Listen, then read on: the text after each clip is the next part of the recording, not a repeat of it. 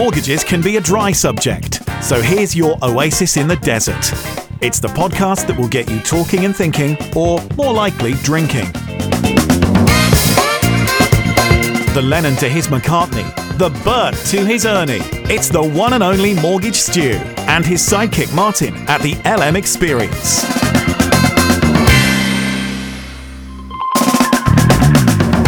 Hi there, welcome to the LM Experience. It's episode 50 today, Martin. The big 5-0? It is. Have you brought a cake? I don't know, we should have a party. We should have a But party. we can't do that, can we? Yeah, party for two. How are you, Stu? You all right? Yeah, I'm good. Not so bad. Good. Not so We bad. mentioned the football. Are we just moving swiftly No, on? athletics was on telly last night. Let's move swiftly on. Right, episode 50. Well, episode 50 it calls for what I would suggest is an industry legend. Indeed. As a guest, and I think it's probably fair to say that our guest today is an industry legend. Mm-hmm. We have Mr. Roger Morris, Group Distribution Director from One Savings Bank. Hi guys, this is a real pleasure to be on your 50th episode. How about which that? Is roughly my age-ish. Very rough. Perfect. Yeah, give or take 10 years. How are you, Roger? I'm really good. Good. Really good, really healthy, and Yeah. you two look amazing today. Well, thank you very much. Checks in the post. Well, thanks for coming in, Roger. We know you're busy. You're always out somewhere glad ragging and shaking hands and having breakfast and having lunch somewhere. So I'm glad you managed to squeeze us in today for 10 or 15 minutes, because you're probably one of the most recognised and well-known people in the industry. Would you say that's fair? No, I wouldn't. I've just been lucky to have known a lot of really immense people over the years, and it's an industry I'm privileged to be in. What is your back? Because everyone knows you from, you Mr. Social Media at Precise, and that's certainly where I got to find out about you, Roger. But what's your backstory? How did you, what were you doing in the good old days? You didn't join Precise Mortgages at the age of 16, did you? No, I didn't. So my story is I came from the northeast of England, from Teesside, from Middlesbrough. So our hashtag is UTB, which is up the borough. I left school and I went into engineering, and it was Mrs. Thatcher, her coming up to Teesside. There was an iconic picture of her on the wastelands. Well, that was my factory, and it was taken outside the window before it was shut down. I then moved into the fire brigade, and I was a fireman for full-time for 18 years. Do you know what? I never knew that. Yeah, really? 18 years decorated. I won't mention the bravery awards live on here. It's far too embarrassing unless you push me. We haven't got enough time for that. But it was early on in that period. I did many things. I did carpet cleaning, I did landscape gardening, shepherding, and I was even a funeral director for the Co-op in my part-time, the 4 days on, 4 days off. But about 23, I got the opportunity to learn to be a mortgage broker. I did the 2-day training and then went out that night writing mortgages, which is pretty frightening. What year was this, sir? This would be about 93. Right, okay. And then what happened after that was I learned that knowledge was important. So I retained knowledge. I ran the mortgage desk and set up a packager about 95. And then about 2001, I had about 89 people work for me. Wow. And I suddenly thought, the next person I'd taken on said, Rog, why aren't you full-time? You're still a fireman here? Still a fireman, full-time fireman at the time. And I'd go to work between nights. I can say that now, so I can't get into bother. And I had offices throughout the country. And this person inspired me to think, why don't I go full-time, work like every hour on mortgages? And I did, and we built up the largest independent subprime mortgage packager in the UK at the time. We're doing about 120 million a month in subprime and registrations. That's big numbers, and that was quite a competitive sector as well, wasn't it, back then? It was very competitive, but we just focused on near prime. So if anybody wanted to give us a prime case, we would refer them to another packager and just explain we just did near prime customers. And we grew really well. I was very close to selling in 2007, but me being a genius held off the sale in the April, cash in the bank, because September was going to be the move.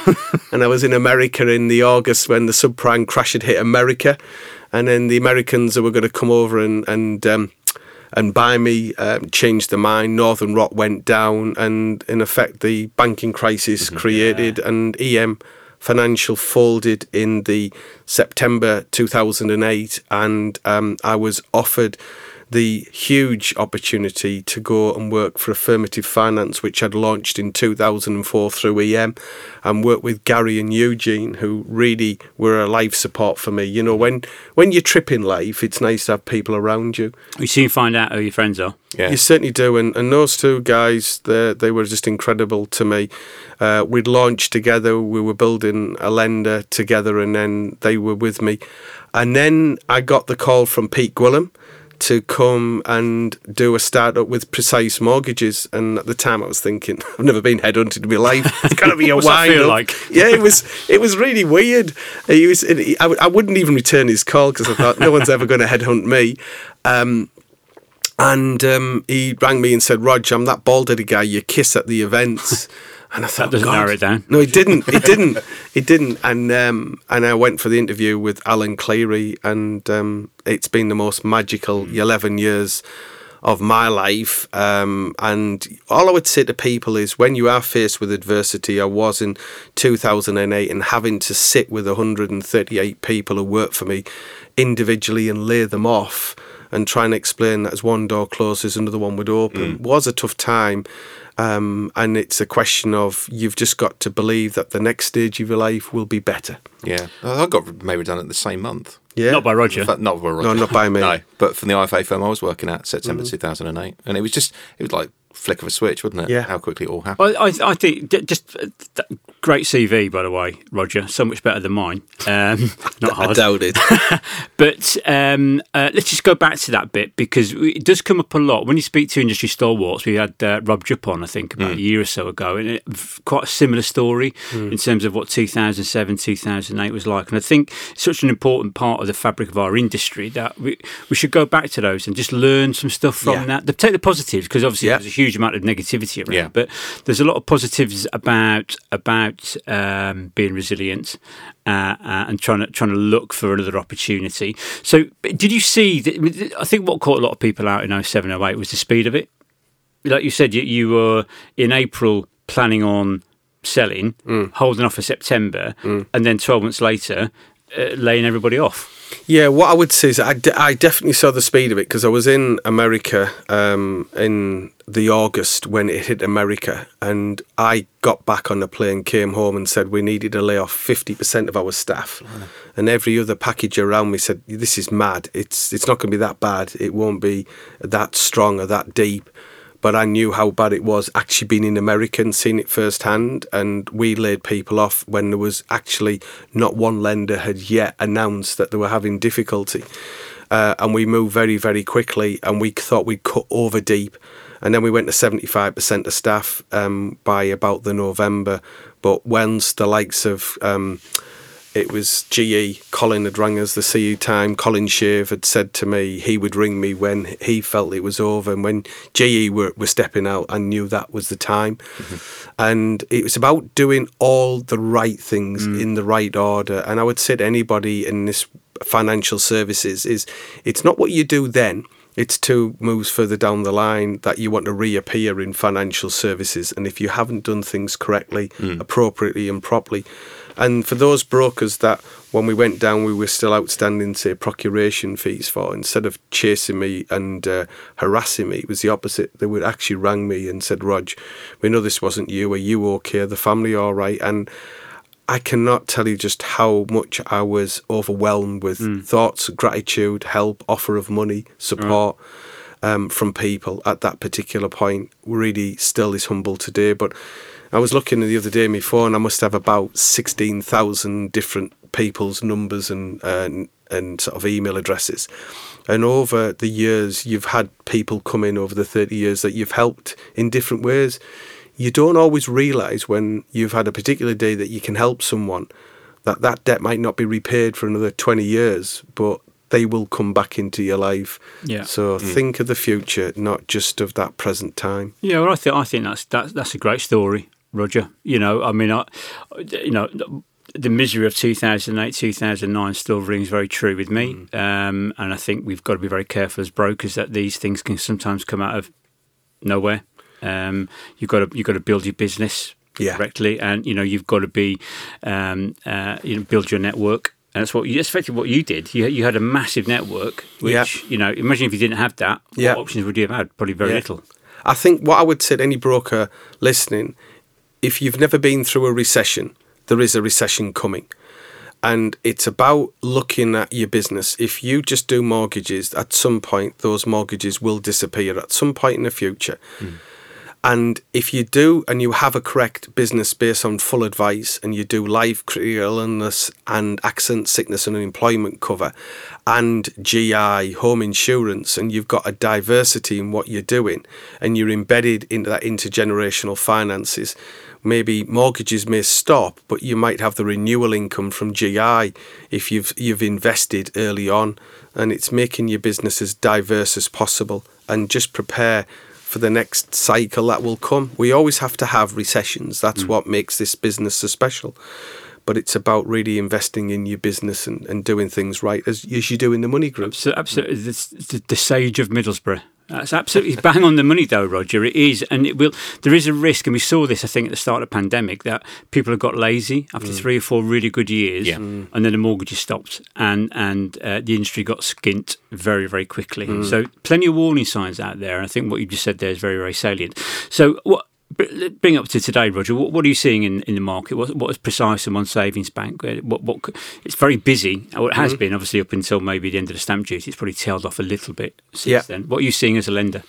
I think if you take this year was up certainly first till March. It was a residential market. It wasn't a buy-to-let market. Where I was priced out in Birmingham and Teesside. For the first time ever, a property would come on the market. There'd be 10 people view it that day and 6 offers going in. So that's not a landlord market. I've never seen that type of intensity since 2004.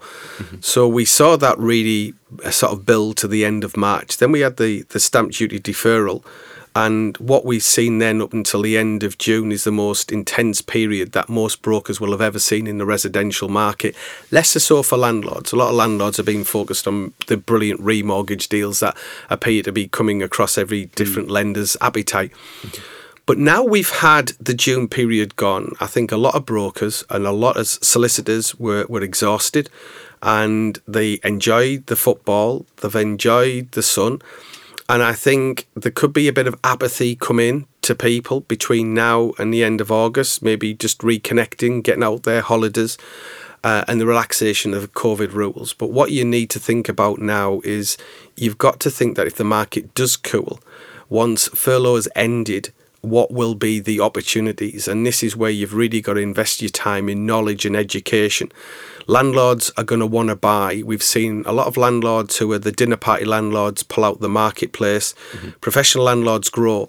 But the increased demand for rental properties is the highest I've ever seen. Rents are really starting to rise. So landlords will want to buy once the market is right, but you really need to understand the landlord's needs and requirements. And then when it comes to near prime, there was about, or shall we say, specialist customers, there was about 10 million created during COVID-19. You know, the self-employed with 1 year's accounts, people have had unsecured arrears. And I think that's where the OSB group, with Kent Reliance and Precise Mortgages specifically, will have solutions and criteria to help your customers. So get upskilled, look at the opportunities, but make sure that you are ready for the opportunities that will come next. I think as well, it knocks on as well in terms of how, we were saying earlier about how brokers diversify and how they think during the processes and stuff. That's where I'll use my own words here, what I would call a vanilla broker who basically only does the stuff that doesn't really touch the sides can struggle is when you get a scenario that is outside of the norm. I mean, I've got a case going through with Kent Reliance at the moment, which has been smooth as you like, but 95% of lenders wouldn't have looked at it. And it was all to do with the marital split, and it was all to do with future income that was all documented by court documents. But a lot of lenders wouldn't even entertain it. And it's all a case then, but a lot of brokers might not have gone to the extent of saying, right, we're not going to give up. And that's sometimes the problem where... A lot of brokers do, though. We are inherently lazy. I think you made the point there, Roger, that we just, we've got ourselves in a very comfortable position, 12,000 gatekeepers in front of a £300 billion market. It's not a bad position for us to be in. your point there, Stu, about I'm going to have to think about this case. It's not one for me. Low-hanging vanilla mortgages aren't as common as they used to be. No, there's challenges everywhere. Yeah. No, and what I would say is two things. Low-hanging, easy-to-do mortgages will be a thing of the past in 5 years' time as digitalisation and automation of mortgages become embedded within society. If you've got any doubts on that, think of a black cab taxi driver 10 years ago who never thought of Uber. Yeah. And going back to your very kind point about Kent Reliance, if anybody listening to this have never dealt with Kent Reliance, it starts at the top. Dawn Murphin, who is the Director of Proposition and Underwriting within Kent, her can-do attitude, her ability to say, let us understand the deal, let's understand the positives, the negatives, let's look at our criteria and policy. And even if it falls out of that, we can then refer that to our committee that will look at cases by individuals, because as far as I'm concerned, it's individuals who buy houses and everybody's different. And we do have that understanding and always at the heart of what we do, the end customer. Yeah. And thank you for that compliment. I'll certainly pass that back. Yeah. I mean, it just makes all the difference because I think from the way in which the clients view it as well, for them to, because the trouble is what you try and do is that, certainly from my perspective, and sort of everybody else does it the same way, is that if you're dealing with a client where the case is particularly complicated, is that if you're finding when you're getting feedback from different lenders that it's becoming a bit problematic, is that you do feed that back to the client as you're going along, not to finite detail, but you give them an idea of, look, this is why it's taking a bit longer to get a solution. And from that perspective, you carry your client along with you during that process as well, then a bit more, rather than what sometimes we get feedback from people who've used other brokers where they've said, well, I haven't heard anything from a broker for 3 weeks. and that's the sort of thing that can make a difference, certainly from the client's perspective. Huge. We just picked a client up because someone rang a broker and the broker said, I can't speak to you for 2 weeks, I'm too busy. Yeah, that's crazy. Anyway, Roger, I read a press release a couple of weeks ago, which I fell for, hook, line and sinker. You've started your own bank. Is that right? Yeah, I have to admit that was a piece of genius marketing that scared an awful lot of people at how well it came out, because I got that many calls to saying, oh my God, you've left the USB group and you've started a bank. In effect, there is an awful lot of truth in that. It started with Peter and Tim. It was Peter Hart's idea from Mortgage Brain to actually bring a number of us together who were promoting the requirements and need to give blood. There's a group got together. We had Karen and Beth from Bridging Commercial. We had Ian Cartledge from Mortgage Solutions, and we obviously had Andy and James from Financial Reporter. And with this group of people and a number of others, we really wanted to raise the awareness of the need to give blood. One single donation will lose you about 640 calories. So any sort of people over there that want to get beach ready fit, start off by giving blood and don't have your biscuit. Secondly, one donation can save 3 lives. 3 lives. But think of this. If one of your members of family was unfortunately diagnosed with cancer, you always think, what can I do to help? Donate blood, because it is part of the cure for the majority of cancers. Or imagine someone that you love was taken accident emergency and was involved in a car crash or had a baby and needed a blood transfusion. Can you look the surgeons in the eye and thinking, I've got credit in the bank, I've donated, I've made a difference? The blood bank now is needing more than ever to get as much as possible new donations, because we have 6.5 million people in the UK that are going to need some form of major intervention of surgery or cures, and the vast majority of those will involve the need to give blood. So I ask you one thing: if you can either donate blood, and if you can't for medical reasons or you're really frightened of needles, then at least promote the need to give blood, because at this moment in time it's something we all have to do. Well, what a great speech that was. Brilliant. I wasn't expecting that Roger. So is it anything particular triggered this from a personal point of view? Or It was, as a young man, I was actually trained as a sort of paramedic just under that standard. I was, at the time, slim enough to go into compressed car crashes. This particular car crash was, a car was upside down underneath a lorry. The lorry was actually carrying petroleum, and I went and stayed with this young lady in the rain and the dark who was severely trapped by this lorry. The potential that the petroleum could have exploded was actually low risk, but a lot of people were very concerned, and she was losing a lot of blood, and the only thing I could do is just keep the compression on a femoral artery, and we managed to get her out, but only just, and she wouldn't let go of my hand for whatever reason, so I went to hospital with her and stayed outside because I promised I would be there when she woke up, which she doubted she would. And I remember saying to the surgeon, I wish I could have done more, and the surgeon just looked at me and said, "Do you give blood?" And I said, "No." He said, "Right, well, that's the next thing you can do. You might not have gone to her directly, but at least the spirit of it will have helped to have done everything you can." And that started my journey. And that woman, by the way, did survive and go on to have 3 beautiful daughters, of which she promised to me my first daughter or child it's not after really me. a girl's name, though, is it? No, I think she called her Rachel, so it's a kind of a nod to me. Close as you can get. Well, that's a good story. How much have you donated then? Have you? I'm into me sort of 60th odd donation at the moment. So nothing. In terms of promotion, where can we find out about this blood bank? So if you go onto social media, and we have a blood bank webpage on LinkedIn, and you look at there's an awful lot of social media feed and pages, but it's about registering on the blood bank website. And it's about donating, or at least if you can't donate, find somebody who's fit and healthy that you work with who isn't squeamish of needles and getting them to donate. But please think about it, guys, because we'll give that a push when we launch the podcast that you're on, Roger. So brilliant. I feel like I could talk to Roger or Rachel, whatever his name is, forever. But unfortunately, that 18 minutes has flown by, Roger. And you know how we end this?